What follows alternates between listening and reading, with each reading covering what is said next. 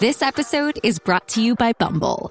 So, you want to find someone you're compatible with, specifically someone who's ready for a serious connection, totally open to having kids in the future, is a tall, rock-climbing Libra, and loves rom-coms with vegan pizzas on Tuesdays just as much as you do. Bumble knows that you know exactly what's right for you. So whatever it is you're looking for, Bumble's features can help you find it. Date now on Bumble.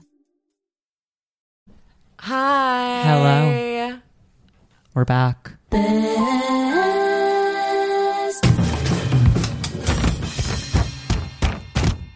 mistakes. Ow. I am currently reckoning with the discovery that my and my fellow queer friends' incompetence with cars might be costing me several $100s. So Venmo Anya. So Venmo me, because we may have figured out how to change a tire, but we forgot to take the flat tire with us. And so now I have to replace the whole thing. Because we were like, we probably don't need this, right? I'm such an idiot. Oh, it's okay. You know, life is about lessons. And why would I want to know something that straight men in general are the keepers of that knowledge? Yeah, duh. That's already taking up so much of their brain space. That's for them to know and for me to Absolutely. learn the hard way. Yeah. Agreed. Kind of like, you know, emotional things and just general, I don't know. I was going to say, actually, I do learn emotional things the hard way too. Maybe I should learn like a couple things about cars if I'm going to own one. Yeah. Might be worth it. Might be worth it. Why Also, not? like, and if anything, the fact that straight men in general are the ones that know so much about cars is a testament to how easy it must be to learn about True. cars. True. So, if any lesbians listening to this want to tutor me in car knowledge, I would so much rather learn it from you than from one of those. Yeah. Ew. I miss the days of being really attracted to straight guys. It was simpler times for sure. It was so simple. Just so simple. Yeah. So simple. Didn't have to really listen to anything they were saying. So easy to fuck. They are the easiest demographic to fuck. Like just by snap far. at them. Snap your fingers at them and they will fuck you. Sometimes even if you don't want them to. Yeah. Kind of always if you don't want them to. So, you know, maybe a little too easy to fuck. Yeah. A little traumatizingly easy to fuck sometimes. Ugh. But anyway, I could use a straight man right now. if you are for some reason a straight man that listens to this podcast Why? and you want to redistribute the wealth of your how easy your life is, teach me about cars Yeah. in the least condescending way possible. And Venmo Anya. preferably. And Venmo me so I can replace this fucking tire. Yeah. I'm so We have places to go. stupid. We have places to go. So figure it out So figure it out. for Anya. Please. Thank you. Please. I'll return the favor by teaching you about astrology. Yeah. Or If you Venmo Anya, I'll tell you how my trans pussy works. I'll let you see it for free if you Venmo Anya. okay, well you're contributing way too much to this cause at this point. Someone should look at it. Crying cobwebs at this point. This community of queers that we hang out with. My God. Well, You scratch my back, I'll scratch yours. scratch Nika's pussy and we'll scratch my Don't car's scratch my pussy. A straight guy scratched my clit once while he was fingering me. Yeah. Couldn't walk for a day without waddling. Unfortunately, that is not a straight person specific Oh, I believe. behavior. I believe. Kind of anyone who fingers pussies will sometimes think that like a certain nail length is acceptable. And I'm like, no, it's still scratching me. And They like pierced it. all right, well, Venmo me, cut your nails. Venmo Anya, cut your nails, look at my pussy. And teach me about cars. And teach Anya about cars. And then, and only then, will we give you this is an okay straight man pass. We'll give you you'll be a card carrying member Totally. of the like vaguely acceptable straight men. Yeah. But if anyone who's not a straight man can give us any of that without being one of those, far more preferable. Yeah, absolutely. Anyway, so that's what's going on for me. Kind of right out the gate talking about a mistake. So this week we're not fucking around. No, we're Getting straight down to business. Right into the pod. Have you ever done Scenery. something very silly, stupid that other people just know not to do? Let me Tell know. us. Let me know. That's the whole point is fucking solidarity, okay? So Yeah. comfort me, please. Yeah, so Anya made a mistake. I'm not depressed anymore. Yeah, Nika is on day one of an upswing. I went to bed manic. I knew that I was manic when I couldn't fall asleep because it was that kind of manic. I was like, oh, I want the day to start. And It Oh. was 3 a.m. Okay. I was like, I could stay up until the sun came up and then start my day. Oh, yeah.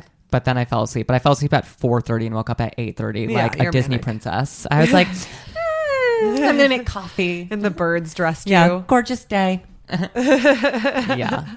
As I was like,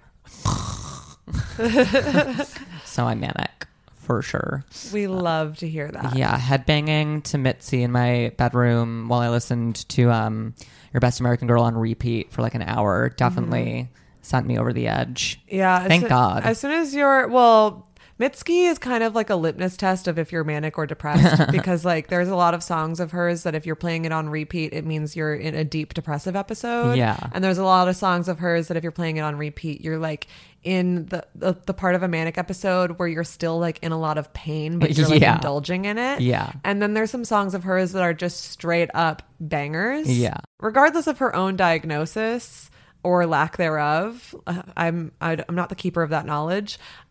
She has made the theme music for the Bipolar Girlies. Totally. Yeah, her and Florence. Oh yeah, Florence. Welch. Oh my God, can they go on tour together? Oh, that would be iconic. I don't know if I would physically be able to live to the end of the concert. Yeah, that would be a lot. I think it would make my I think I would just like have a heart attack from feeling too much. Yeah. Yeah, I don't know what Florence is either. I don't know if she has any diagnosis. I know she's like struggled with Mental health. but I'm like, you have to be bipolar because Free is a bipolar anthem. Literally It's about being manic. Her entire discography is a bipolar anthem. Yeah. Like there isn't a single Florence and the Machine song that isn't about being bipolar, whether she meant it to be that or not. Singing the words pick me up, put me down over and over and over again is about being manic. Yeah, fully. Especially to that beat and that Yeah. like melody. It's like, okay. I mean, she literally opens a song saying, sometimes I would, what? Sometimes I wish I was medicated. Sometimes I wonder if I should be medicated, Medicated. if life would be better if I, I was slightly sedated. Yeah, manic. Yeah, manic. For sure. Shout out to our They say it's all in my head. Let's talk about it in the hospital instead. yeah, Florence, come on the pod. Come on the pod. Mitski and Florence. Come on the pod. Icon legends that we are going to be seeing in concert Yes. in the next few months. Oh my God. Insane. What an insane year. We have our summer and fall is a music festival. Yeah. It's like we got a crazy lineup on Anya yeah. and Nika's personal music festival. Lucy Dacus next month, then Mitski a few days later. Oh, we're also seeing Phoebe Bridgers and Muna. Yeah, and we're going to Honcho, which And we're is going to Honcho. literally a music festival. I'm seeing Florence and the Machine in September. We're gonna be giving like a timeshare pitch, but for each like band or artist we're obsessed with. Absolutely. After each respective all concert. timeshares. I'd be good at that. Yeah, I honestly am like, what can I do that I can use my gift of gab for? Yeah. Yeah, I would love to just sell people on multi-level marketing schemes, Yeah. I would like our Patreon. yeah. Subscribe. At this point, I would do anything for money.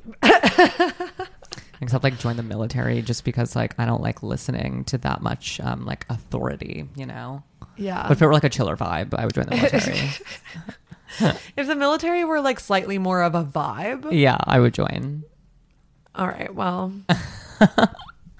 that's an insane thing to say. If you could do drugs in the military, There we go. I would join. I joined like the Coast Guard. They got to be on the water all the time. They're just on like boats, For sure. ships, whatever they're on. I mean, a lot of them are also they just have office jobs. I would do it. Okay. Anya's rolling their eyes at me because I'm being an imperialist right now. Whatever. Trans people should be allowed to have experiences that everyone else gets to have. Mm-hmm. I mean, We deserve to join the military if we want. not no, I guess. Who am I? Who am I to say no to that? That's true liberation. Yeah, don't say no to my dream of being a trans woman in the military. Anyway. Sorry, the combination of this full latte I just drank and the bad financial news I just got and everything you just said just in this moment sparked the beginnings of a panic attack in my chest. So we're just going to contend with that for the rest of the episode. Let's keep it in check. No more military jokes. Got it. Like the tightness that just took over my chest cavity. I'm like, Okay, okay. you want me to massage your sternum for you while we record? I need to put like an ice pack on my sternum. Isn't that like one of the things that you can do? I don't know. Oh, you didn't know that's aren't you like the panic attack extraordinaire? Yeah, I don't know how to. If I knew how to solve them. Putting an ice pack on your chest like resets the like nerve. Oh, I that's didn't know under that. and it like basically like halts panic attacks in their tracks. Great. I had no idea. Great. What else? Not much. It's been a pretty quiet week. I've just been trying to get out of being depressed, and here I am, cautiously optimistic. That's about it. And then at the very end of the month, Come to our Pride Wine Down party on June 30th. yes, Very last day of the month, Parkside Lounge, 7 p.m. June 30th is our next So True Bestie. So come on through. And if you haven't yet, listen to our live episode if you want to hear what the show is Yes. all about. do it. It's fun. It's quirky. It's cute. Shall we segment? Let's segment. Mistakes, keepsakes, and hot takes.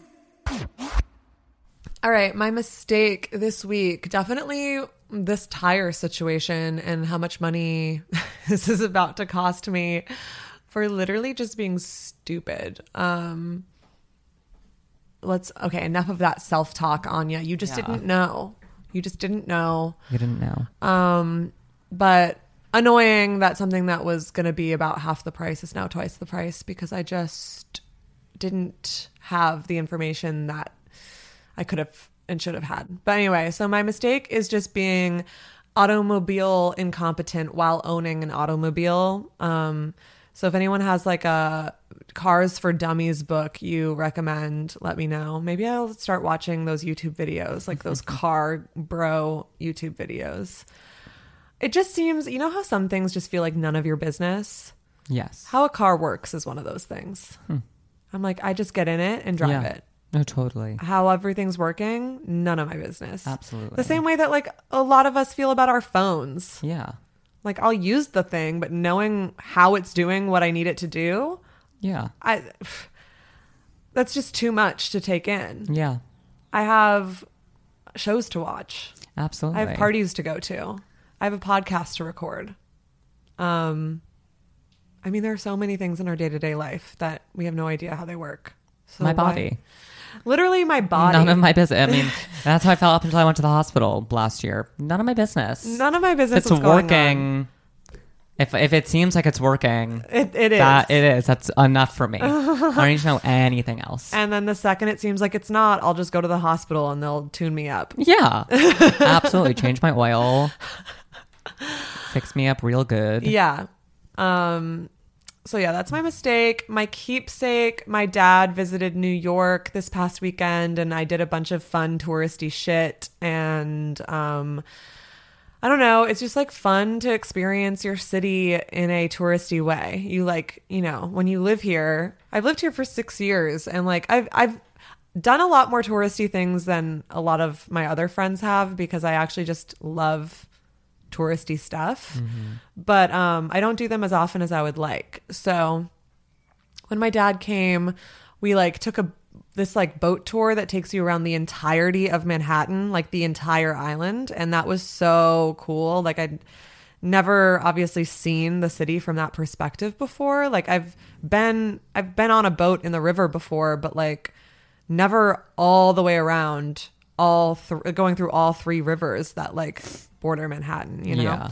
And then, yeah, I also got to perform on a really amazing big show for him. And I mean, not just for him, but he was there for it. And the show was at House of Yes, and they had a tattoo artist giving $40 flash tattoos. And I was like, I haven't seen a $40 flash tattoo in New York City, maybe ever. Like, New York is Yeah. famously, like, most shop minimums are like $200. Yeah. And so I got like a tiny tattoo. The keepsake, the thing that I'm going to literally keep with me is this tattoo I got this weekend that I'm excited about because I haven't gotten a new tattoo in a while, and I've been wanting to like get back into getting tattoos because I love the process of getting a tattoo. I love what tattoos kind of represent to me and like the way that they remind me of like the parts of my life that I got them during. And so it's nice to break the seal on tattoos and hopefully take that momentum all the way to our matching tattoo that we're going to get hopefully in like a month. Yes. So yeah, excited to be a tatted babe again. And my hot take, I feel like we've talked about this on the podcast before, but it bears repeating that being like generally concerned about older people who have a habit and a pattern of like specifically seeking out younger partners for like power dynamic reasons, that doesn't entitle you to then psychoanalyzing every relationship with an age difference. Totally. And it's just very like, it's starting to feel very puritanical and annoying and general, like overgeneralizing for all the like takes I keep seeing about like a 29-year-old and a 19-year-old never have anything in common. So like if he's 29 and he's hitting on you, like ask yourself like, why does this person like, what does he actually like about me or whatever, that like all these fucking warning messages that people send about like how every older person is inherently predatory. It just is always getting on my nerves. And I don't think that it's wrong to hold people's feet to the fire if like they're doing a Leonardo DiCaprio thing of like, wow, you just straight up never date someone older than like 25 and you're like in your 50s. Like that is a pattern, and it is worth interrogating what it is this person is getting out of these repeated younger relationships. But like when two people are simply dating each other and they happen to have an age difference and like there isn't more to the story than that, you don't need to read between the lines and make more to the story. Like you're not actually helping anybody. You're, if anything, infantilizing the younger adult in the situation. I mean, obviously, I'm saying all this assuming that they're both adults. If someone is underage, then like obviously that's worth questioning / being downright concerned or angry about. But like, yeah, I don't know. A 19-year-old and a 29-year-old can date each other without it being any of your business, in my opinion. I mean, yeah, it reminds me of when somebody tweeted, and I like retweeted them because I didn't realize that we literally followed each other, and then I felt bad. But like, whatever. It tweeted that they like that they had like, so, which I doubt this happened because people do be lying on Twitter.com. But they were like, yeah, LOL, tonight I like successfully like shamed a 25-year-old into like breaking up with his 19-year-old girlfriend, LOL. I'm like, okay, that actually didn't happen. But two, like, why would you want that to happen? Because 19 and 25 is not a predatory age gap. No. And also, like, again, age gaps are not inherently predatory, as you just, like, unless it's like literally illegal. It's also like, I feel like often the assumption is that this 19-year-old is having the exact same life you had when you were 19. Yeah. And I'm like, so maybe you were not a 19-year-old that had anything in common with a 29-year-old. Yeah, like stop projecting, but babe. Like, not all of us were in the incubator of going to college. Like a lot of us went right into the workforce. And like when you go right into the workforce from like, you know, from high school, you are suddenly surrounded by adults who are your peers and are not just other like students at college that are your exact same age. Like at 18, I had multiple close friends that were in their 40s that were just because we met through work or we met through stand-up comedy. Yeah. And they were like, granted, like being in that much older than me, they like took it seriously that they were kind of mentor figures to me as in addition to being my friends. But like, I don't know, it's just because you were a 19-year-old that had nothing in common with older adults doesn't mean like no 19-year-old does. Totally. And like when I was 19, I dated a 29-year-old and we met through our commonalities. We met through our common interests. We met through our friends we had in common. Yeah. We like to say that 19-year-olds and 29-year-olds never have anything in common is just like so reductive in my opinion, and also so infantilizing of that 19-year-old who like I said, not all 19-year-olds go through that like phase of still kind of being kids. Still, it's so weird. When I was 16, my best friends that I was hanging out with all the time were between the ages of 20 and 24. Yeah. Like, and I love when people, if you give them any of this personal anecdote history, they're like, oh, like, it's sad that you don't see that you were being groomed. It's like, girl, I know I have been groomed in my lifetime. I know which experiences were those grooming experiences. You actually don't need to groom-splain it to me. I was genuinely in love when I was in love, and I was being abused when I was being abused. And those are my experiences that I know way more about than you do. And that's kind of the whole point I'm trying to make here, is that you can be generally critical of like the idea of a serial age gap dater, and you don't have to then insert yourself into everybody's business and insert yourself and speak for everyone who's in an age gap relationship. Like, yeah. And, you know, there are various versions of age gaps that are various levels of concerning. And I just feel that, like, you just don't, like, outside of having your own personal opinion about it, you don't really need to make it, you don't need to insert yourself into anyone else's business. No, it's... And if you personally are the mother of that 19-year-old and you want to express that concern to that 19-year-old, go for it. But if you're a stranger on the internet, fuck off. It's just like very clear to me who's actually like living out in the world and who is like kind of living just fully online, because I rarely have these conversations with people outside in the world. Yeah. Like it's just always people online who are like chronically online in a way that like it's clear that they're only online. They're like they don't have like an enriched social life. Yeah. It's weird to me. And, you know, I'm like, join a book club, get a friend, go to like your local YMCA. Like, also, whenever like something that I often see in conjunction with these opinions is someone being like, and I'm 24 and I have nothing to say to a 19-year-old. Like I have no reason to ever be friends with like an 18 or 19-year-old. You're going to be in a situation one day where you meet someone and get along with them, whether it's at work or like at a party or like a friend of a friend. And you're going to be like shocked by how cool and normal and and mature, for lack of a better word, how mature for their age. No, not even mature for their age, just like generally mature and interesting. Yeah. An 18 or 19-year-old can be. And I'm not saying that I'm personally interested in dating any of them, because that's like... Because you are dating. It's like that Kim Cattrall article. I don't want to be in a situation with a 19-year-old for even a minute. Wait.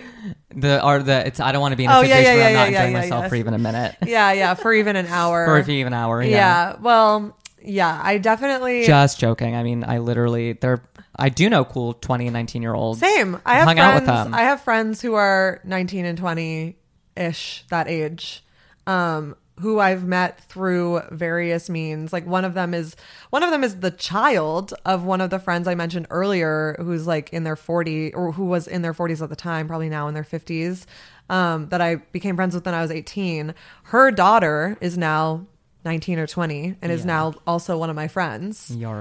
And I feel like older adults and younger adults socializing with each other and being friends with each other at the very least is like actually a really important part of like society functioning, and an important part of like the dissemination of knowledge, both between like older generations teaching younger generations lessons they've already learned, but also younger generations teaching older generations like new perspectives and like fresh takes on old ideas. And if we like, I don't know, if we self-segregate in this way where it's like completely inappropriate for older adults to even be like friends with younger adults, I just don't think that that's going to be productive at all. And it's also unnatural. It's not how society functions. Yeah. Like, it's not. We interact with each other intergenerationally, and that's okay. And as long as human beings exist, people who are who have large age gaps are going to be attracted to each other and fall in love with each other.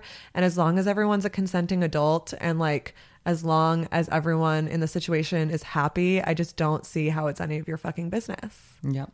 Agreed. And yeah, if a 45-year-old man continues to only date 21-year-olds, let's maybe wonder why that is.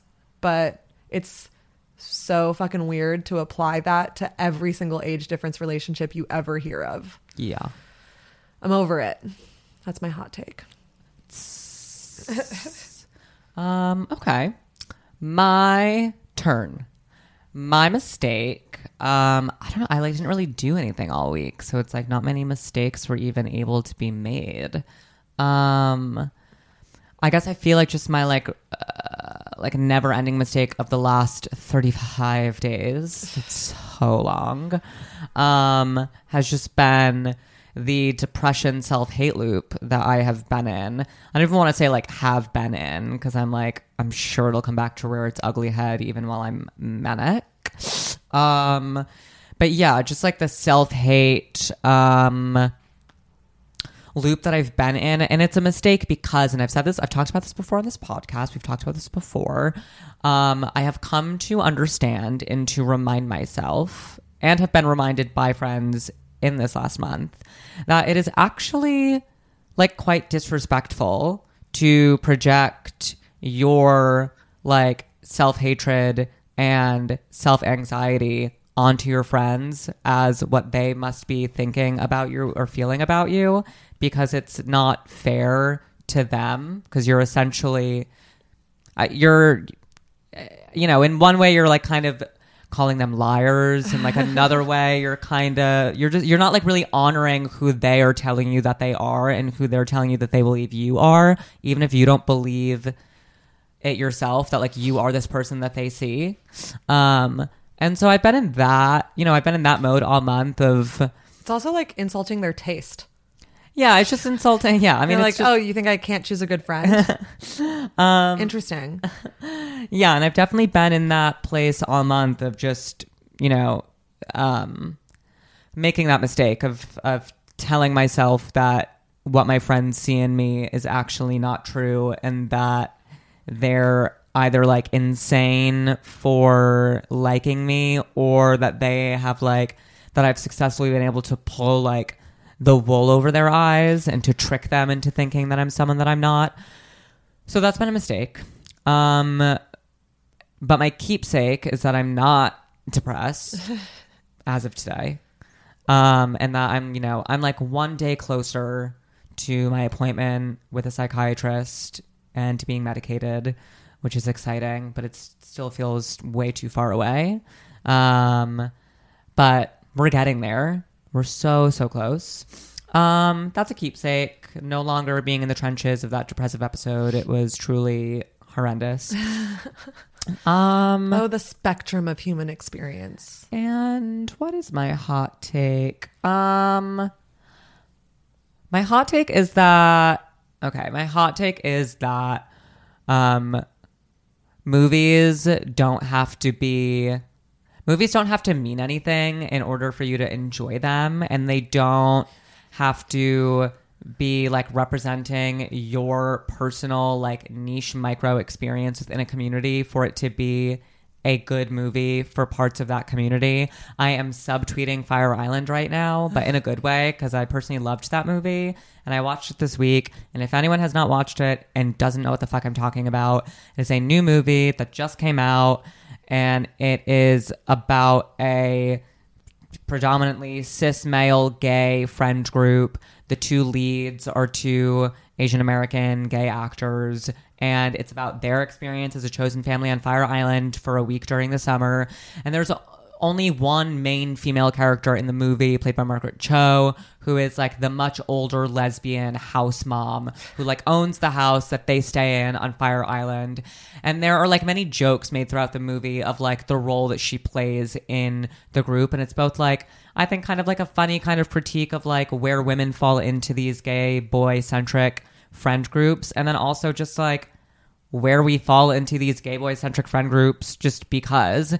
And so there are a lot of jokes about the boys being like, yeah, like we don't need a mom, but we let her pretend like she is our mom, or her making jokes being like, oh, you guys only like love me and you're only friends with me because I own this house. And it's like, you know, she's also a lesbian in the movie. So like that is also part of it. And this writer for New York Magazine, who is a lesbian, I guess, tweeted talking about how like the movie is fucked up because it like relegated women to this like queer women to this fucked up role in like gay male friend groups, and like, oh, like what a lesbian trope. And like the only other lesbians at the end of this movie who like, there's this funny scene where a romantic kind of moment is happening on the ferry back to Fire Island into Cherry Grove, and this like angry older lesbian like interrupts the moment and it's like, can you hurry the fuck up? I want to get to Cherry Grove. And it's like fun, and all the guys are like, okay. And it's like funny. It's just a movie. Like it's just like a rom-com. It's also like part of queer representation is also queer in jokes. Yeah. And like kind of like on this podcast we'll sometimes like make jokes about like how like the gay men, the G in LGBTQ needs to like shut the fuck up or whatever. Like obviously if straight people were like making that joke, we would be the first to fucking go to bat.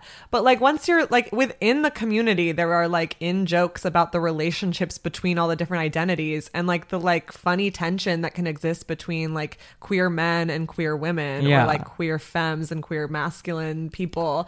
Like that is part of this movie. I haven't seen it, but like it is part of what I understand makes this movie like special and makes it funny, is that it's like jokes that we already make, but like in a movie for us finally. Yeah. And like, listen, I had my own feelings watching the movie that had nothing to do with the movie itself, but like had to do with the actual real life experience of being in this community. So like several times throughout the movie, I was like feeling some type of way about being like, fuck, there are like no women in this movie. Like there's like 2 women in this movie. Oh, look, there's like a 0.5 second shot of like a trans woman who's like a drag queen at like a party. But like, and that made me bummed. Or being like, you know, our friend Charlene wrote a really, really beautiful, succinct thread about like the way that the movie made her feel as a trans woman who like is also a faggot, and like both like the joy she experienced watching it, but also like kind of the pain that she felt watching it as like a trans woman who like doesn't really have the unfettered access to like this kind of joy that like the gay boys in the movie are experiencing. Yeah. But like never once was I like, that should have been like in the movie. Like, because it wasn't about the movie itself. The feelings that we were both feeling, or that anyone might be feeling, are just about the actual real life community. Yeah. So it's and the movie being a reflection of the real life community doesn't make the movie itself problematic or bad. It is, if anything, it just like highlights the things that we have to work on in real life. And it's like, it was a specific movie about a specific experience, like about these specific boys, and like their... This is like the problem with like queer media, is that queer people like all have their like problematic faves when it comes to the straight media they consume, because they don't hold it to a standard that needs to represent them. Fuck, we were talking about this recently where there's like straight like queer icons. I can't really think of any right now off the top of my head, and I know they'll come to me. I mean, like Madonna. Yeah.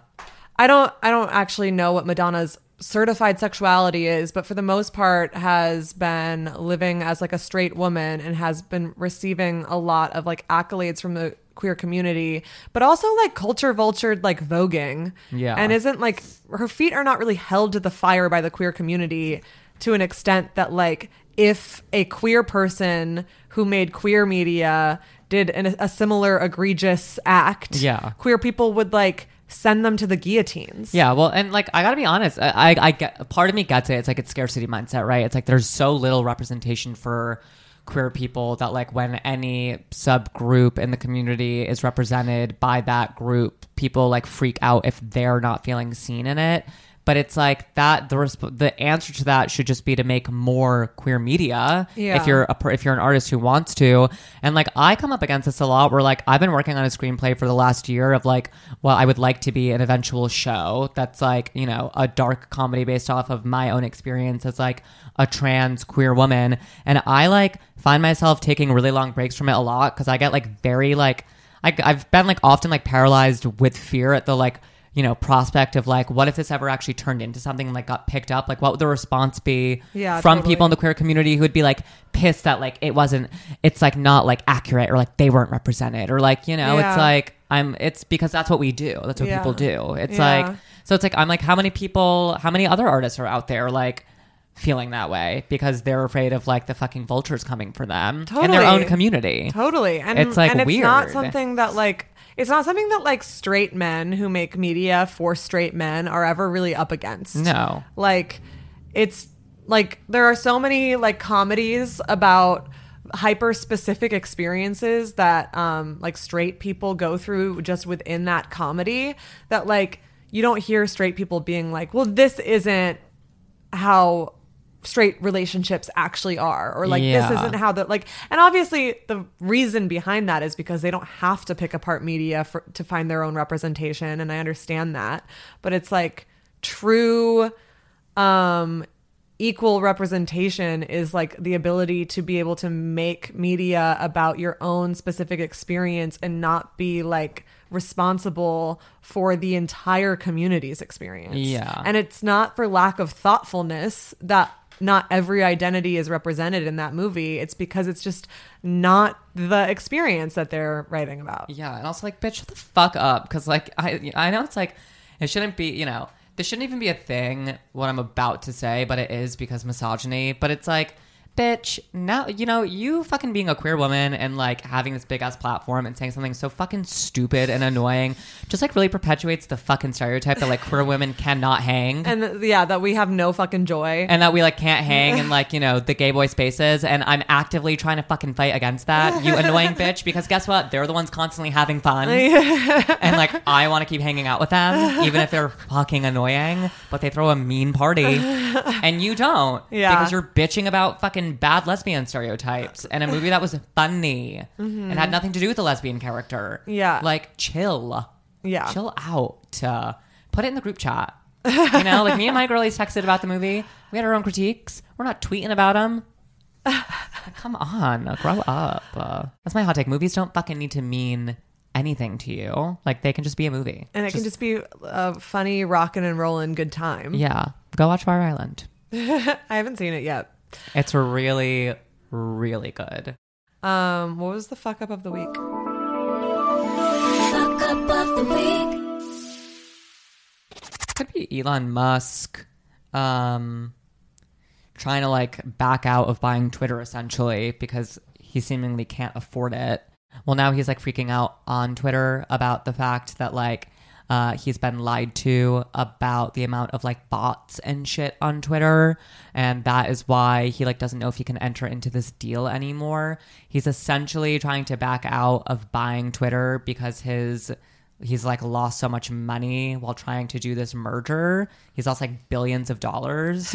And so now people are like, now people are saying that it seems like he just can't afford Twitter. But instead of saying that, he's trying to make it seem like he's pissed off about like the privacy issues and like the bot issues on Twitter. There's just been a funny meltdown of like the richest man, or like what, second richest man? One of them not being able to like buy the thing that they want anymore. An article from Bloomberg says a Twitter shareholder wants a judge to force the company to hand over internal files about spam and fake accounts that have become a hot button issue during Elon Musk's takeover bid.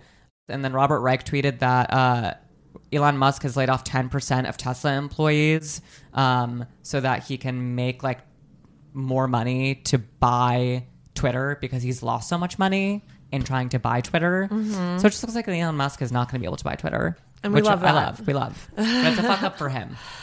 Yeah. And just like he just continues to be one of the more embarrassing people alive. So annoying. Like cannot, and you know, this is coming from us. He cannot let anything Go. not be on the internet.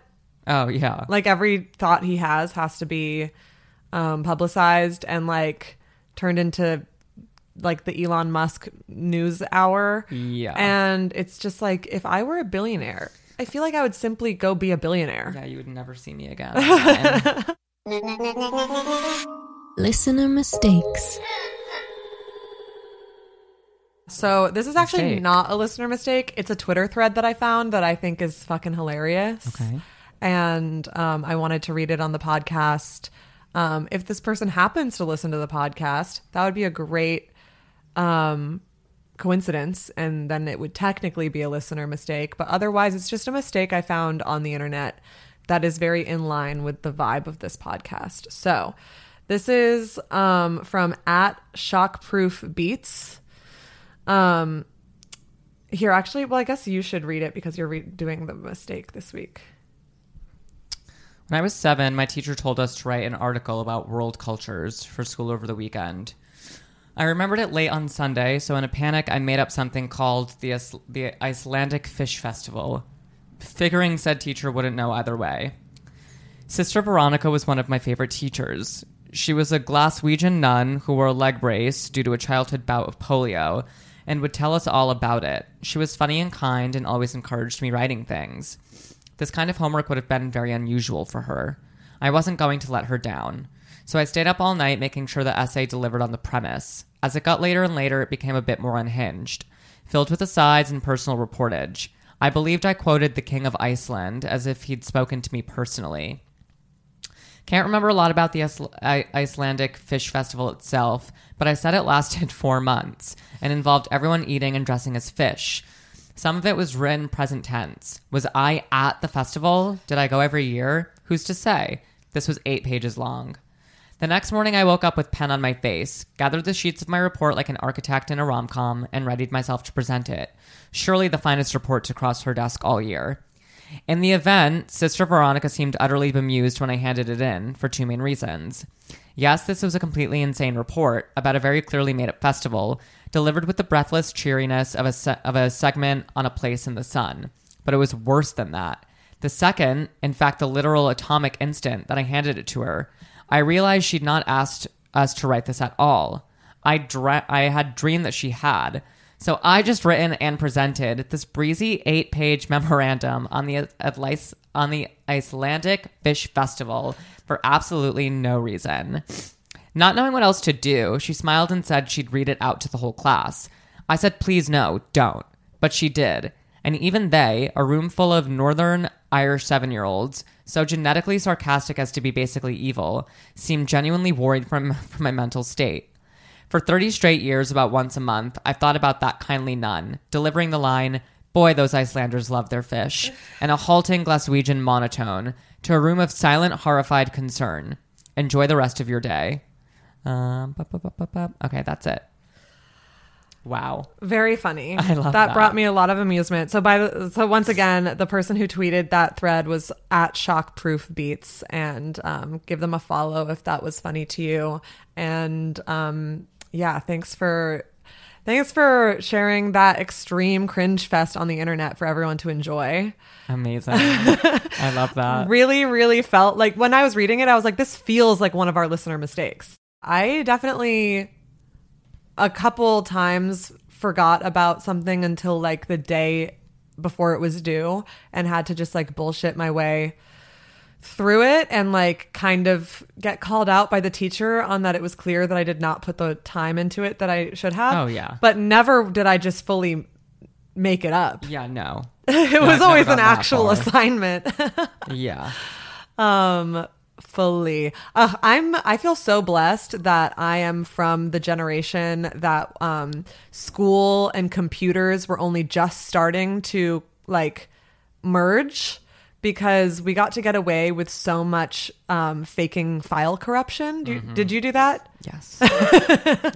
And like there's no way that present day like Gen Z and younger have been able to do as much buying time for themselves as we got to when we had to bring our assignments in on like flash drives, and then like, oh no, the file won't open. I guess it's because it didn't download properly on the flash drive or like whatever. So that's how I would have gotten away with that. Anyway, my deep dive. Deep dive. Deep dive.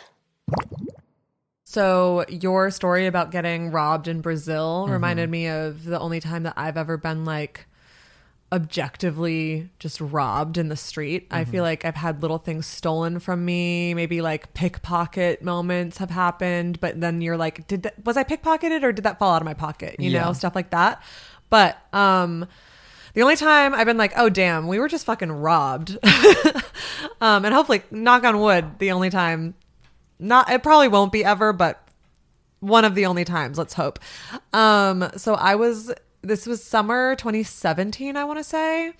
I had just quit my job at a fancy Italian restaurant, which that job quitting was like right after a mistake that I've talked about on this podcast about why I was encouraged to quit that job. So, listen to all of our episodes ever to hear that mistake somewhere in one of them.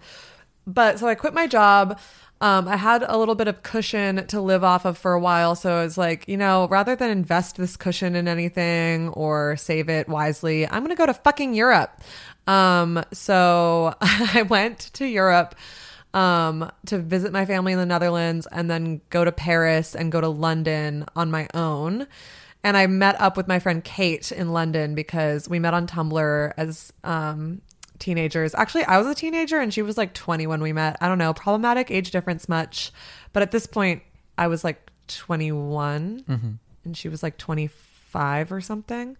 And just one of my favorite internet friends I ever made. And at this point, we had already met in real life. She had like visited me in America already. So this wasn't our first time meeting, but it was our first time in England together, where she's from. And so we spent like 4 days in London. And, at this point, I'm already living in New York City. She's been to London specifically many times in her life. We're both people with we would like to think with street smarts. So we went to I was vegan at the time, and there's like a famous restaurant, or like a pub rather, that has vegan fish and chips. And so I was like, I'm in London, I want to have fish and chips. Even if I'm vegan, I'm going to like have this vegan one. And it's in like a little bit more of a touristy area than like, I don't know, some of the like more hole in the wall, rough and tumble, like fish and chip shops that have like real fish and chips.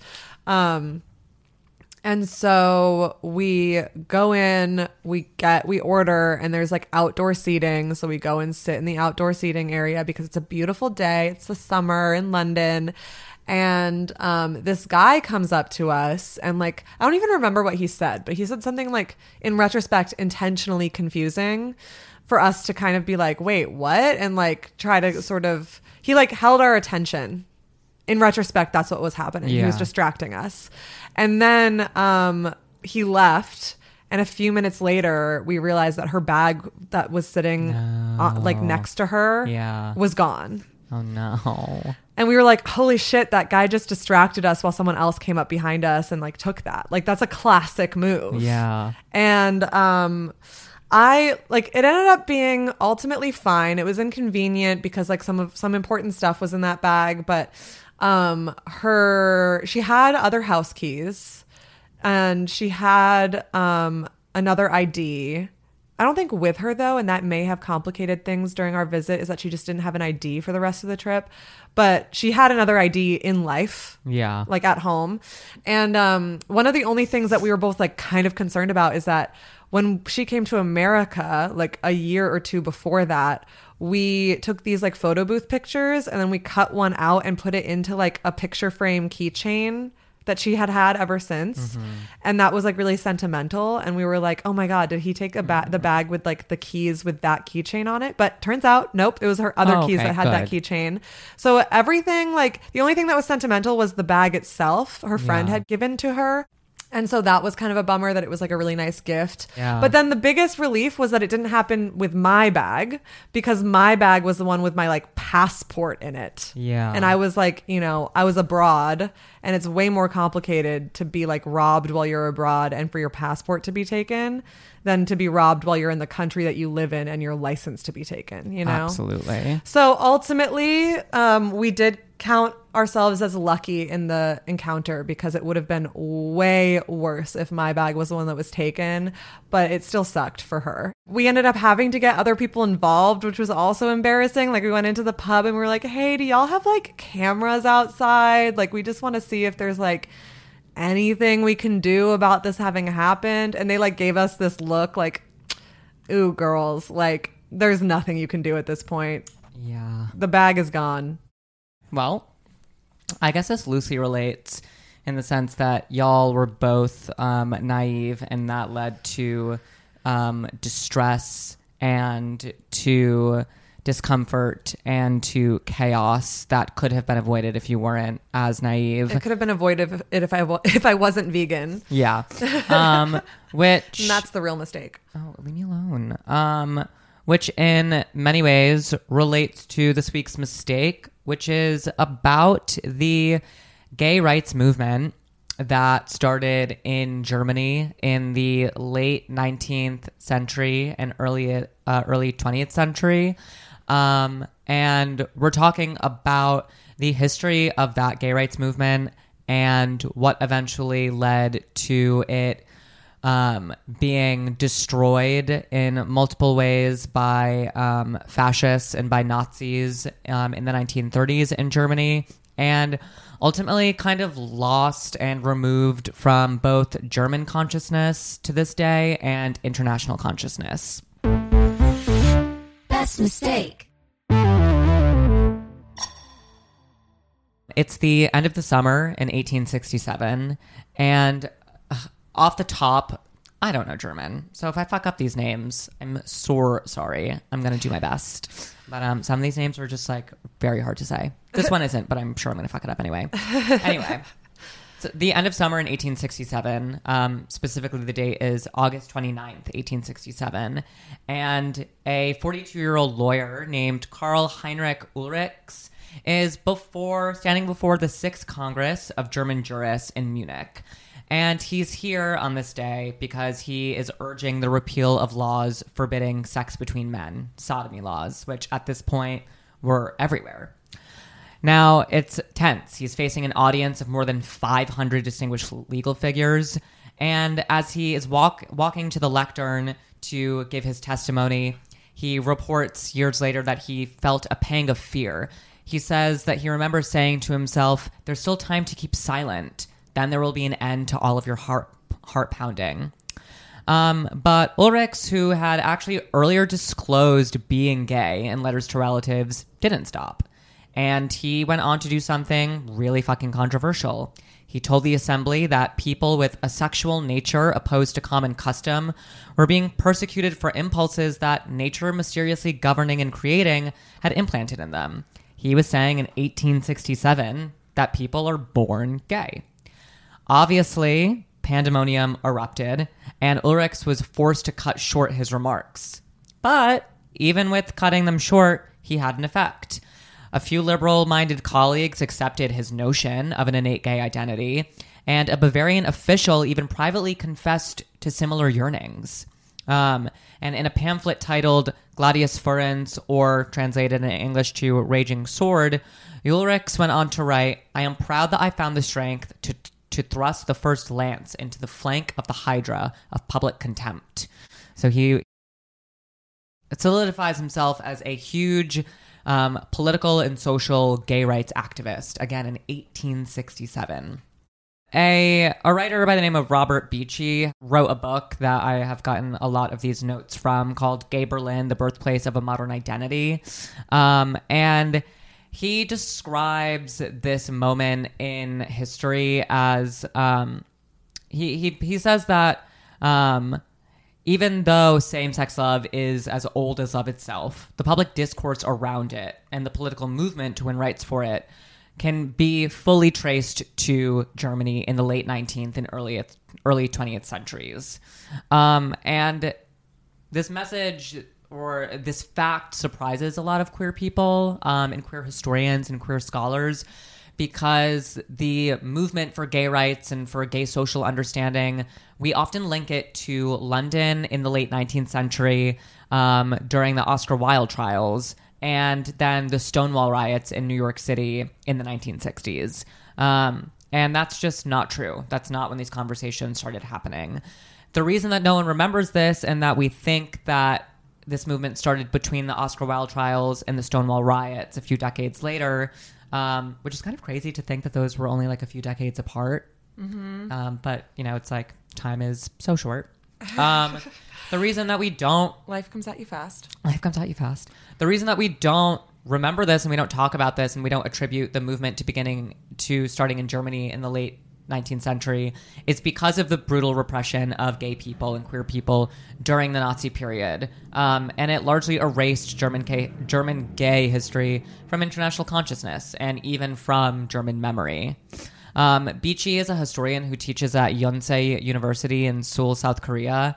And he ends his book by noting that Germans every year hold their own gay pride celebrations in June on what is known to Germans as Christopher Street Day, in honor of the street where the Stonewall riots happened. And he goes on to say that gayness is cast kind of all over the world, but specifically in Germany, as an American import. And that just simply isn't true.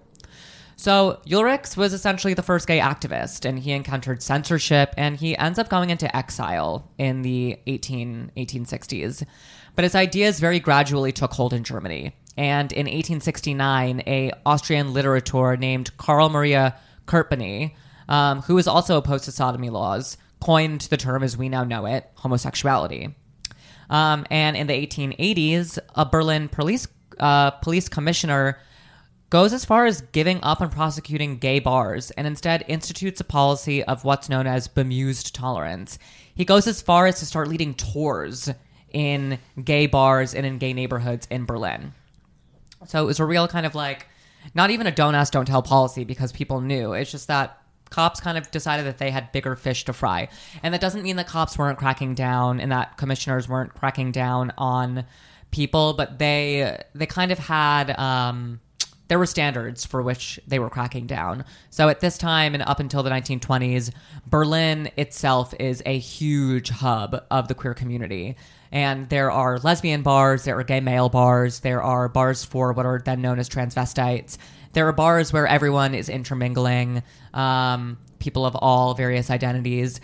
There are bars for all people of all identities that are kind of... separated according to class. So, you know, the richer echelons of society of gay and queer and lesbian and transvestite people might be at one bar drinking expensive cocktails, while the poorer queer people are going to be drinking like 10-cent beers. But they all have the same vibe. They have really rowdy shows. They have what they call coffee hours where... they would stop the shows, bring out really long tables, drink coffee at like 2 a.m, clear the tables, pull the tables away, and start their shows again. And so it was like a big place of community. And most of these places that scholars were going to and kind of picking the vibe up and reporting on as kind of oral historians, they said that there wasn't usually like explicit... sex acts happening. The most that you would see would maybe be seeing a same-sex couple or a queer couple passionately make out on a couch. But usually they were meeting each other there and then leaving. And a lot of these gay bars and clubs were also in neighborhoods in Berlin that army barracks were stationed in. So soldiers would go in and find people to fuck. But the majority of the time, the police crackdowns would happen if like a show was too bawdy. So like sometimes there were lesbian performers that would get like a little bit too sexual up front in like a dance number, and they would be hauled off and arrested, but then they like would be back there the next night. And some of these commissioners were gay themselves, though they like weren't super open about it amongst the other commissioners. But like the ones who were, that's kind of where like the don't ask, don't tell policy came in. It was like, you do you, but we don't need to know about it. Here is where Magnus Hirschfeld comes into play. So we've actually talked about Magnus Hirschfeld before when I did the Lily Elbe Danish Girl episode, because she famously went to the Hirschfeld Institute of Sexology in Berlin to have her to have bottom surgery, or to have her oreectomy and then to have bottom surgery, because it was done in 2 parts back then. So that is who Magnus Hirschfeld was. So in 1896, the first gay magazine begins publication. It's called Dear Egine, translates to The Self-Owning. And then in 1897, the next year, the physician Magnus Hirschfeld founded the Scientific Humanitarian Committee, which was the first gay rights organization. A little bit about that. Magnus Hirschfeld was he was a controversial figure, but he was very celebrated by transvestites, by trans people, by gender variant people at that time, because even though he was not gender variant or trans himself, he employed like many trans people in his institute, up to 40 at one point. And whenever he would host talks in different European countries or around Germany about the work that he was doing, he would make sure that there were trans people who were also speaking at these talks. And so he was allowing them to use their voice, which is something that like really isn't even done today a lot of the time. So by the beginning of the 20th century, a whole canon of gay literature has emerged, as well as like silent films. And so we're seeing gay people being represented in cinema for the first time, mainly in Germany and in France. One early unnamed advocate at the beginning of the 20th century used the phrase "staying silent is death," which was nearly a century before AIDS activists coined the slogan "silence equals death." And activists at this point are bemoaning negative depictions of homosexuality. Thomas Mann's Death in Venice was one target. There were debates over the ethics of outing people, and a schism opened between an inclusive mainstream faction and a more riotous anarchist wing. And in the 1920s, with gay films and pop songs in circulation, a mass movement began. And then in 1929, the Reichstag, which was the government in Germany, moved towards the official decriminalization of homosexuality. But unfortunately, the chaos caused by that fall stock market crash prevented a final vote. So that never happened, and would actually not happen until the 1960s in West Germany, and then the 1990s in East Germany. So a conversation that has happened, that has been had for years, kind of a philosophical one, is why did all this happen in Germany? Why was Germany the kind of incubator for the gay rights movement? Obviously, no one can really answer that fully. That's kind of how it goes with philosophical questions. But you're just going to have to be comfortable with not having the answer to that. But an idea that a lot of people have put out there is that the towering legacy of German idealism and romanticism is what helps to explain why the gay rights movement took place in Germany. And also why the movement itself has become somewhat obscure, especially outside the German school system, or like why the memory of it has. And so... it's noted that like in this school of thought at that point, it's the reason that in this environment, there was nowhere else in the world that a figure like Ulrichs could have made the earlier speech that I mentioned, and nowhere else where cries of stop would have been answered by shouts of no, continue, which is what happened during his speech. As what is called gay urges are welling up across Europe in the early 20th century, late 19th, early 20th century, during the end of the Romantic era, France in particular becomes a haven because they don't have any sodomy laws at this point, because they had never been officially outlawed, but they had just disappeared from the law books during the Revolutionary period, which was a direct reflection of a distaste for laws based on religious belief. So it's France and Germany that this movement, both like social and political, is happening, but it's more so that the politics of it is actually taking place in Germany, whereas it's like a social movement in France. And this is where a philosopher called Schopenhauer comes into place. And Schopenhauer is a philosopher who takes a special interest in the complexities of sexuality. In a commentary added in 1859 to the third edition of The World as Will and Representation, he offered a notably mellow view of what he called pederasty, saying that it was present in every culture, that being gay was present in every culture. He says that it arises in some way from human nature itself. And so there was no point in opposing it. He cited Horace, who said, expel nature with a pitchfork, she still comes back.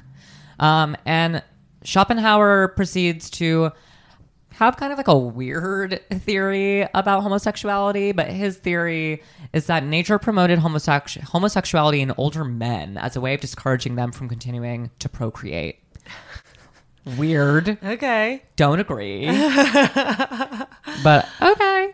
Okay. So Karl Heinrich Ulrich seizes on Schopenhauer's curious piece of advocacy when he begins his campaign, and he quotes the philosopher in one of his coming out letters to his relatives. While Ulrich, in the 1860s is on his pathway as an activist, then we flash forward to the early 1900s where Magnus Hirschfeld takes on his role as an activist, but really more of like a science-based doctor and advocate in the community.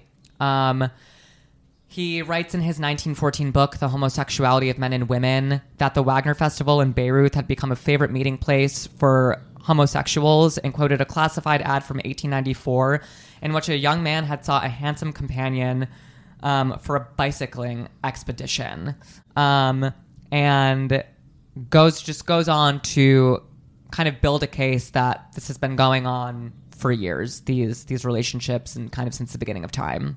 So obviously, like with every movement, you can get a signal of acceptance from the culture, but legal protections are not always there. And that is what was going on in Germany at this time.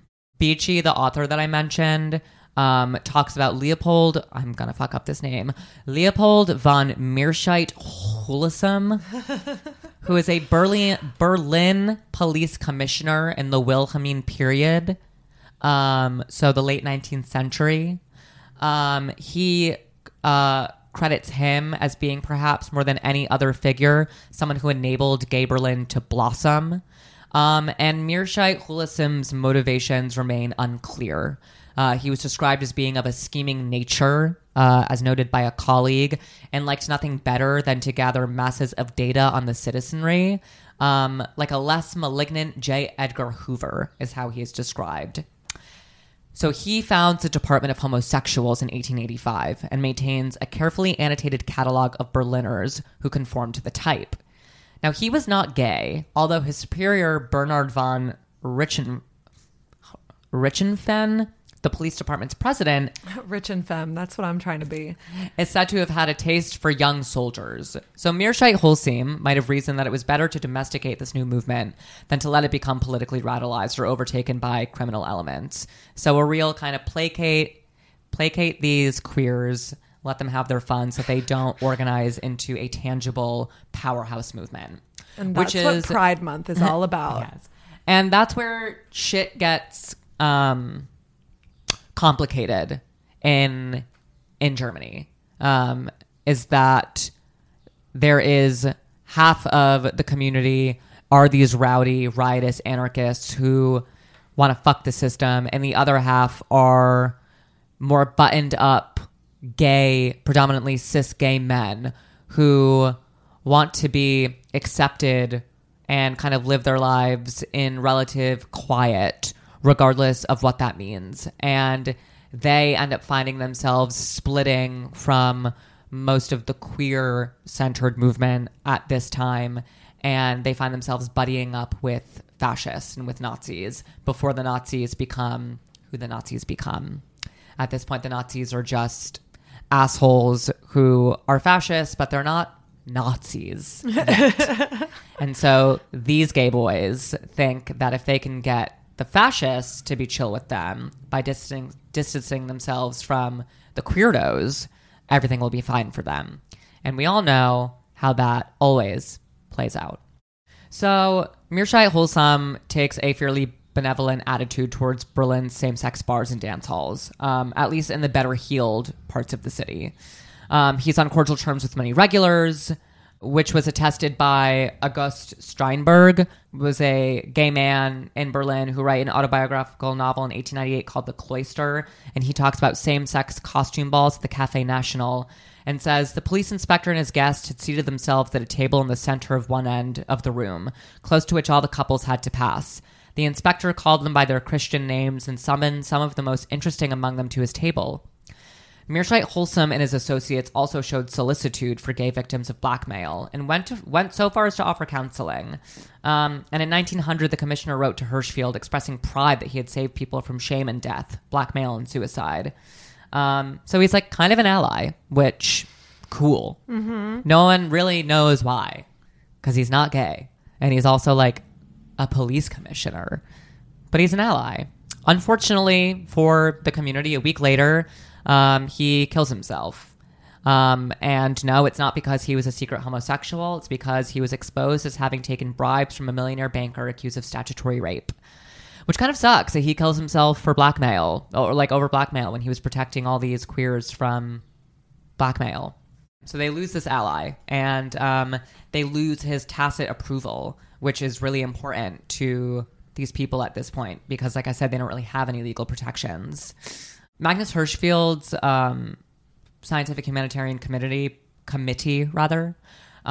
most likely would not have existed without Mearshite Wholesome's approval. And a little bit about Hirschfeld. He's born in 1868, a year after Ulrich's rousing speech in Munich.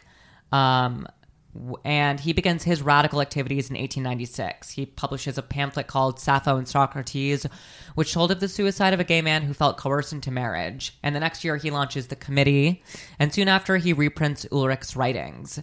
And he builds on Ulrich's insight that same-sex desire was a congenital trait and develops a minutely variegated conception of human sexuality with a spectrum of sexual intermediaries appearing between the poles of the purely male and the purely female, i.e., he's saying non-binary and queer people do be existing. It's not just dykes and faggots, baby. There's so many more in between, and we need to study them because they're not being talked about. Maybe he was maybe he was the first chaser, who knows? Hirschfeld felt that if homosexuality were understood as a biological inevitability, like Ulrich himself, who said, y'all, I know that it's the 1860s, but we were literally born this way. Born This Way by Lady Gaga starts playing. He felt that if people could understand that people were born queer or were born trans or were born non-binary, that the prejudice would disappear. Through science to justice was his group's motto. Now, Beachy, the author that I've mentioned a few times, is candid about Hirschfeld's limitations. His scientific work blended research and advocacy to kind of an uncomfortable degree, some say, and some of his confederates employed suspect methodologies. One associate study of male prostitution in Berlin involved fucking a hustler. Kind of interesting. But Hirschfeld's knowledge of sexuality was vast, and that just can't be argued. It was vaster than anyone had at that time. And his commitment to understanding gender variance and sexuality was huge. It was momentous. And Beachy has several incisive pages comparing him favorably to Sigmund Freud, whose influence, unfortunately for all of us to this day, was far greater. Freud rejected the congenital hypothesis. He believed homosexuality to be a mutation of childhood development. He was the first bitch out here saying that gays be groomers, as they're saying now in 2022.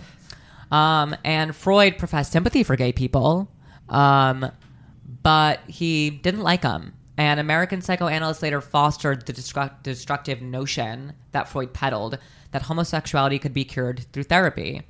Freud was grandly systematic in his thinking, whereas Hirschfeld was messily empirical.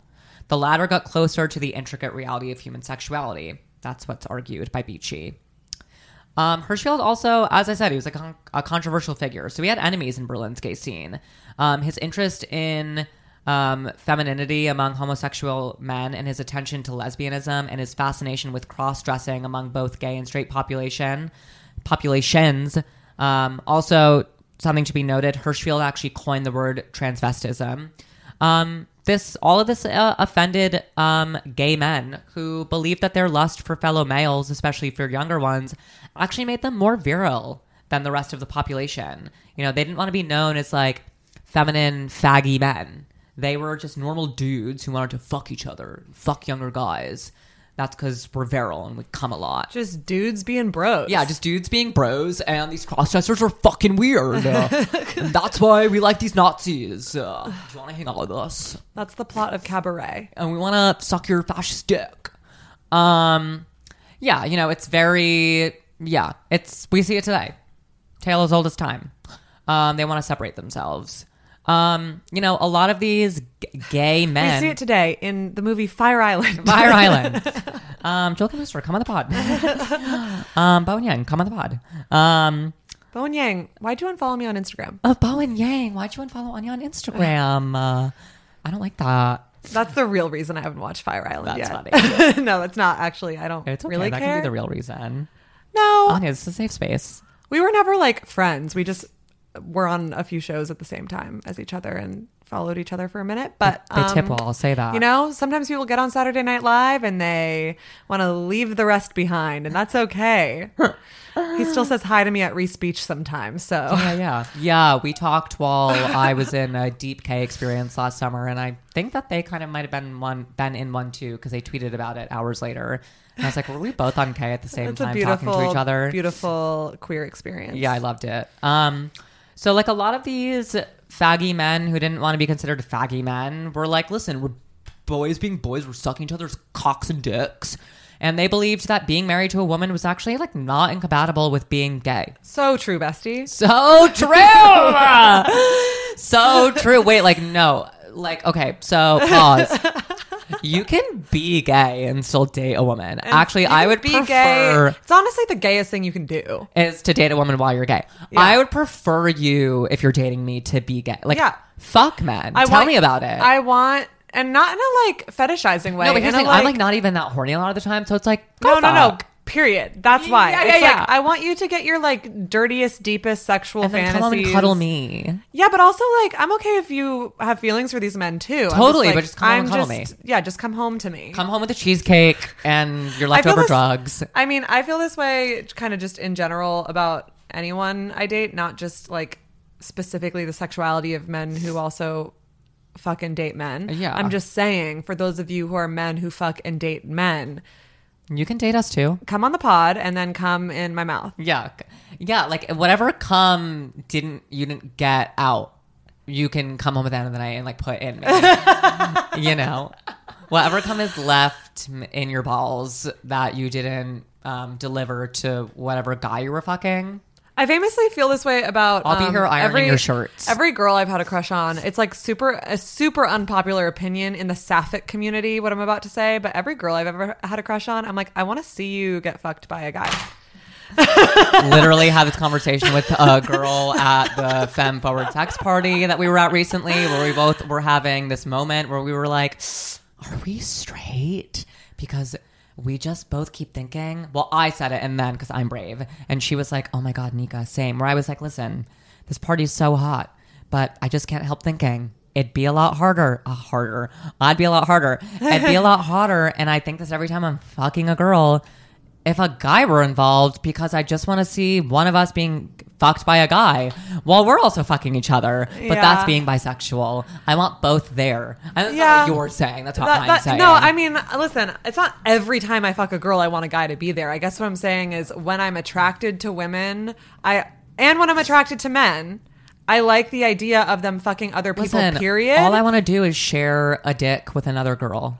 Or anyone, really. Because I believe in community needs being met. But it's so... That's mutual aid. My favorite porn to watch is like blowjob threesomes of just like two girls on a guy's dick. I'm Yeah. like, that is sisterhood to me. Okay, well, so I'm not trying to be sisters with the women Well, that I'm sisters that I fucking. fuck. Sisterhood is like a broad term. Yeah. Sure. Sister vibes. Hello. Hello. No, okay. What I'm trying to say, because we're dangerously on the line of still centering men in our attraction to women. I'm centering me. I'm centering my needs being and met. but I guess I'm just I love to fuck women clarifying. without a man involved. Just clarifying. Right. And I guess I don't always think about men. I'm being dramatic. I love that. And be dramatic. It's one of your best qualities. I don't really, But- I don't really, you know. I guess what I'm trying to say is like it's not like I'm fucking a man and I'm like we're also speaking in such binary terms right now. So just to be clear, we're speaking in terms of men and women Listen, I'm while not also Magnus acknowledging Hirschfeld, that there all right? are plenty of non-binary people, including myself. But I'm a non-binary person of the like woman experience, and that's still something that is part of my identity. So when I'm fucking women, I'm like speaking about it in sapphic terms, and when I'm fucking men, I guess It's a I'm speaking gorgeous of name it for a little boy. sapphic. Sapphic. I don't know. I'm over explaining, and I think people know what I mean, but I also just like want to clarify. Perfectly happy fucking people who are not also fucking other people. It's just that I am like, I can't meet all of your needs, and I don't want to meet all your Yeah, it's needs. like I'm tired. This is how I feel about. Okay, so this is how I've gotten to this point now where it used to make me want to throw up and like Katie Hammer stomach falls out of her butt. The idea of like being with a guy who then would like being in an open relationship with a guy who's into women, specifically cis women, I was like, that would make me want to kill myself. But now I'm like, actually, like I need you to do that because I don't dilate. And I know from what I've heard, fucking pussy is amazing. I've never done it. And that with a dick, you know, I've never put my dick inside of a puss. I believe pussy's amazing even if you don't. Yeah, have but a I'm dick. saying I believe it, and there's only so much you can do with my pussy, and I'm not interested in dilating in order for someone to get those needs met because they're not my needs. Mm-hmm. So please go fuck women or anyone with a pussy that you Yeah. can get your dick in, and then come back and fuck my butt. Mm-hmm. Like, get your needs met. I That's can't sort meet of, all your listen, needs. I don't enjoy. I mean, maybe this will change because sexuality is an ongoing. We've said this is why journey. we should. This is why we should be sister wives. Yes. Yeah. Yeah. Well, I'm not even. I wasn't even about to talk about anal, but yes, Oh, yeah. so true. so they can fuck Anya's pussy in my butt. Yeah. Actually, I'm more and more into anal as every day passes, to be honest. hot. I listen, whenever I say that I'm not that into anal, is just because like the only time I've ever really explored it has been in relationships. Yeah. And I'm not in a relationship currently. Yeah. And I haven't like, I don't know. It just hasn't ever really like felt like the right moment. It's a commitment to have for the first time, you know, in like a hookup. Yeah. It So- should be with someone you trust. I was a faggot, so someone put their dick in me. Yeah, but I mean, whatever. To each their own. Yeah. But just for me, it just I hasn't. can't- no, I'm it saying hasn't I ever can't felt. imagine. It hasn't ever felt like organic in For sure. non-relationships. we're not to do editing it. any of this out. No, by we're the not way, going 'cause to. This is a really great tangent. But but what I was about to say is I don't really enjoy strapping people. yeah, And I this don't is- think that I would either. This is I something haven't, that but- people are gonna hate to hear because I think that I specifically. There's something about me where people really want to get strapped by me. Both people with pussies and people Here's the thing. with dicks alike want me to strap them. You give me top energy. You don't give me strap energy. Thank you. I Thank have you. never once looked at you and thought that's a person who likes to strap. Also, like, I'm sorry, I just don't carry a backpack around enough for people to think that I would be somebody who just is ready to strap. Like, that's a very specific brand that is Yeah. usually visibly, you can visibly confirm if someone's a strap-on, like, Yeah. lesbian or whatever, by their backpack game. Totes. And I'm somebody who prefers to like have no bag on me at all. I'm I like my don't think that I phone and ever my wanna be keys are in my strapped. pockets, and that's all I need. Well, okay, here's the thing. I don't mind being strapped. I think it's hot and fun, but also I'm like I don't need anybody unless it's that you really enjoy strapping, then let's do it because it's hot to me to do whatever the other person enjoys. But like I don't need you to strap me. Yeah. We have all these other things we can do. I just don't need to do that. And I personally don't need to strap anybody. Yeah. I really want to fist someone. I have decided I'm coming around to fisting. I mean, we have the hands for it. I have such a like it would just slip right in. We have tiny little hands. Maybe that's going to be our joint OnlyFans content is we both fist people together. Love the self-censoring that just happened, and I want to know so badly what other people think it is that you just said. I'm trying to be less messy on the podcast. Yeah. Sorry, guys. I'm in my self-censoring era. But if you want to hear us a tiny bit less censored, Just go to the Patreon. Go to the Patreon. Yeah, or like hang out with us. Or hang out with us for 5 minutes. We are not discreet. Let's definitely fist people for OnlyFans content. Yeah, we're fisting girls now. Yeah. I'd be so good at it. And then we can sign off each video by like giving each other like a Yes. we pound each other's fists. Yes, absolutely. Wait, Yeah. that's so funny. I want to like fist someone and then spit in their mouth. That's like kind Yeah. of like the train I'm on right now. That just actually like made my clit kind of just like boing. Okay. Was the idea of doing that. to Anyway, someone. so this tangent brought to you by us being certified polyamorous freaks. Yeah. So back to the Nazis. So Back to the Nazis. so much like We did not see that tangent coming. so much like us being fucked in the ass. This is where Well, this or movement. us fucking other people in the ass with our fists. Yeah, so much like us fucking other people in the ass with our fists, this is where the movement starts getting fucked in the ass by the fists of these normal gays, is what I'm going to call them, who are like, we can fucking be married to women and still suck and fuck men, and we're normal. We're not chicks with dicks and people in dresses. So they start their own movement in 1903. And it's led by the writers Adolf Brandt and Benedikt Friedlander. And the group is called the Gemeinschaft der Eigenen, or Society of Self-Owners, the name referencing a concept from the anarchist philosophy of Max Stirner. Brandt's magazine becomes their mouthpiece, mixing literary philosophical musings with mildly pornographic photographs of boys throwing javelins. In the same camp was the writer Hans Blücher, who argued that eroticism was a bonding force in male communities. And Blücher makes a particular study of the Wandervogel movement, which is a band of nature hiking youth. Nationalism, misogyny, and anti-Semitism were rampant in these masculinity-obsessed circles, and Hirschfeld, who was Jewish, becomes a point of contention. He's deemed too worldly, too womanly, insufficiently devoted to the glistening Aryan male. Now, Beachy celebrates the inclusivity of Hirschfeld, who welcomed feminists into his coalition. Unfortunately, women are largely absent from Gay Berlin, from the book Gay Berlin. There's no mention, for example, of the theater and music critic Theo Anna Sprugli, who in 1904 spoke to the Scientific Humanitarian Committee, why can I not say that word, on the subject of homosexuality in the women's movement, helping to inaugurate a parallel movement of lesbian activism. Sex between women was never explicitly outlawed in Imperial Germany. Because it was too hot.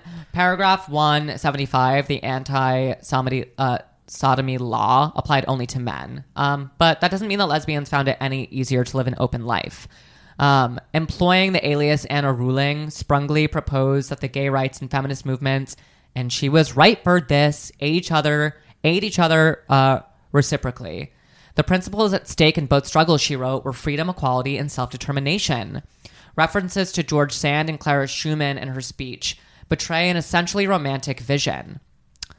Now, unfortunately, as I kind of alluded to at the beginning, this story has a pretty sad and fucked up epilogue, starting with Sprungli. So after Sprungli gave her historic speech, one that may have exasperated the split between the masculinist and the sexological factions of the gay movement, as Beachy calls them, she said nothing more about lesbianism. Instead, she falls into a conventional and even conservative journalistic career and adopts a jingoistic tone during the First World War, concealing her radical past in the Nazi era. People wonder if she remained openly lesbian as circumstances permitted, but nothing is known about her later life, and her sudden silence suggests how quickly gains in the movement slipped away and can still slip away. So during the golden years of the Weimar Republic, which is the 1900s to the 1920s, which occupy the last chapters of what is known as Gay Berlin, gays and lesbians achieved an almost dizzying degree of visibility in popular culture. Does that sound familiar to anyone? They could see themselves on screen in films like Madsten in Uniform and Different from the Others, which is a tale of a gay violinist driven to suicide, with Hirschfeld featured in the supporting role of a Y sexologist. Disdainful representations of gay life were not only lamented but also protested by queer people. Beachy points out that when a 1927 Comiskey Oprah review called Strictly Forbidden mocked gay men as effeminate, a demonstration at the theater prompted the Comiskey Oprah to remove the offending skit. And the openness of Berlin's gay scene attracted visitors from more benighted lands. Christopher Isherwood lived in the city from 1929 to 1933, enjoying the easy availability of hustlers, who in Beachy's book have a somewhat exhausting chapter to themselves. Now, within the gay community, the masculine and sexological split persisted. Hirschfeld was now at the helm of the Institute for Sexual Science, which, as I explained earlier, was a museum, a clinic, and a research center housed in a villa in the Tiergarten district. He goes on to widen his sphere of interests and offers sex advice to straight couples, advocated for more liberal divorce laws and birth control, collaborated on the first primitive sex change operations, and generally acquired a reputation as the Einstein of sex, as he was called on an American lecture tour.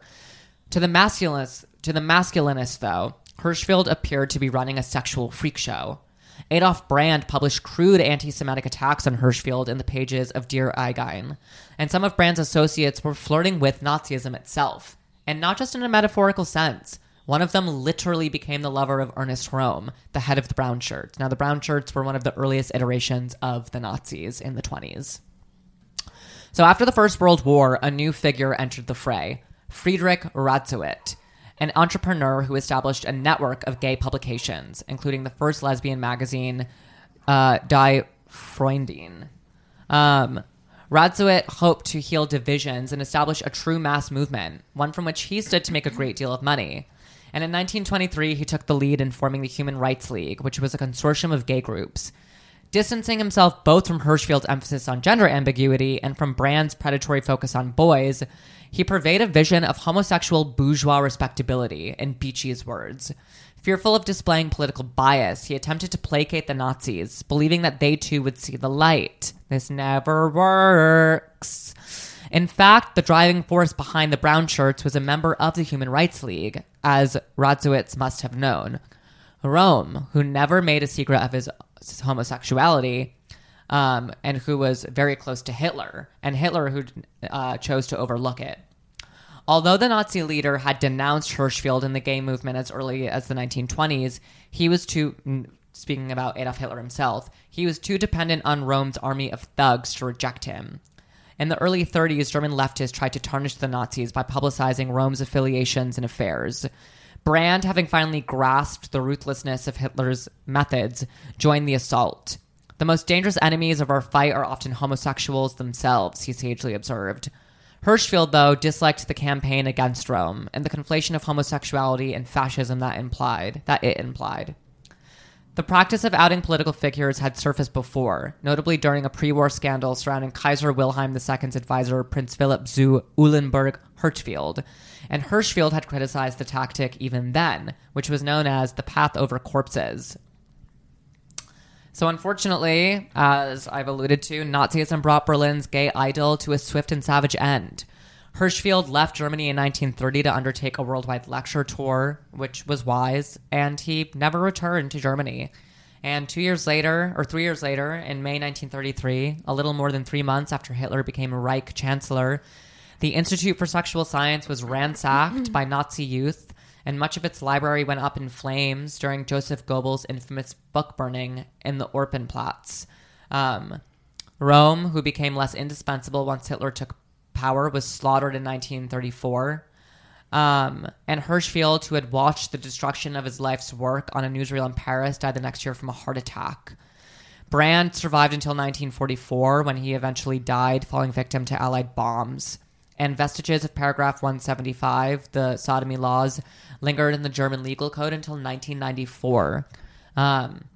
It's important to note that 20,000 books and writings by Hirschfeld and his associates were burned in that fire. And there is no written record of nearly all of those 20,000 books to this day. So just completely lost forever. And in the decades after the Second World War, German historiography fell under the sway of the Sonderweg, or Special Path School, which held that the country was all but doomed to Nazism because of the perennial weakness of its bourgeois liberal factions. Back your books up to the cloud. To the cloud. I mean, yeah. So, like, honestly, that's it. This movement came to a close with the Nazi Party taking power and burning that institute. And to me, the main fuck up and mistake is one that we're still repeating today and have always repeated, which is that the people that are deemed as freaks and who are not able to blend into a bourgeois society and also don't want to blend into a bourgeois normative society are the ones that are pushed away, and then these smaller factions of the community that are able and do want to blend in try to take power, and they're able to take power for just a little bit before hetero people inevitably turn on them, because our enemies will always be our enemies regardless of when they catch up to being your personal enemy. And it's happening now. I think this can be absolutely linked to what has been happening for years and what's happening right now, where for years gender critical, transphobic gay men and women have been pushing trans and non-binary people to the margins and to the sides for fear that we're social pariahs that are going to fuck up their chances of getting to live normal lives. And they had some political power in doing that. But now they're finding that they are now being called groomers and pedophiles and sex offenders, etc., because it was always the boomerang was always going to come right back around to hit them in the head as well. Mm-hmm. And so the only way for us to not have our history literally erased and to not have ourselves literally brutalized is to stop being pick-me's. To stop being pick-me's and to fight together and to band together, because we have one common enemy and it's not in our community. Or it doesn't have to be within our own community. It's out there. It's the fascists who want us dead, who don't want us alive. And they're always going to come for you, no matter what. They're just going to come for you last. Mm-hmm. Yeah. First, they came for the trans people and the non-binary people, and I said, go for it. And then they came for me, and I was like, wait, what? Wait, hold on. Wait, stop. First they came for the trans people and the non-binary people and the gender non-conforming people because I told them to. Yeah. Moral of the story.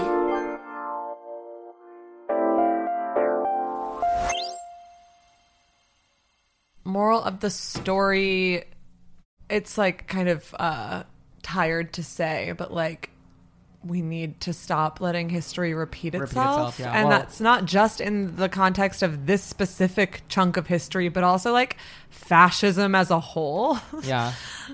Is repeating itself. Like that quote I keep coming back to, history doesn't always repeat itself, but it does often rhyme. Yeah. Let me list my sources. An article from The Advocate called A Peak, and I recommend reading all of these. They're all like very long, beautiful, good articles. This one's from The Advocate called A Peek Inside Berlin's Queer Club Scene Before Hitler Destroyed It. That was my particular favorite, by Clayton J. Winsant. That's where I got like a real view of just what it was like for queer people back then. Another one is from the Holocaust Memorial Day Trust called The 6th of May, 1933, Looting of the Institute of Sexology.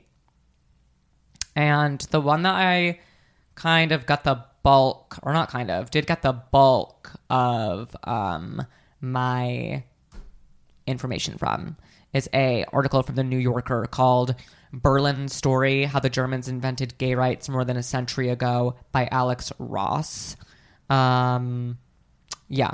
And so those are, and that article itself is kind of a review of the book of Robert Beeche's Gay Berlin, The Birthplace of a Modern Identity, which is a book I definitely plan on buying and reading, because I didn't know really any of this. Like, I knew that Berlin was a haven and still kind of is, like, for queer people. I obviously knew about the Hirschfield Institute, but I didn't know that it was like literally like the founding of a modern political gay rights movement, at least like in the Western world. I don't know if maybe there was more of a movement in Eastern countries, but Yeah.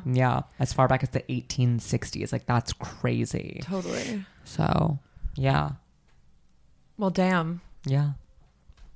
Shout Know out. your history. Know your history. Know your herstory. Know your Know your herstory. herstory. Know your tranny story. Know Well, your great. they them story. Know your they them story. Know your faggot story.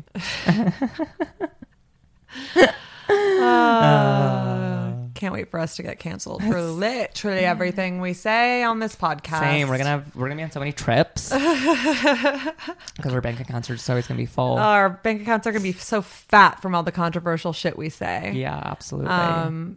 But yeah, sorry. We want to see everyone we're attracted to get fucked by other people we're attracted to. Like, grow up. Grow up. Sorry that we want to fist people.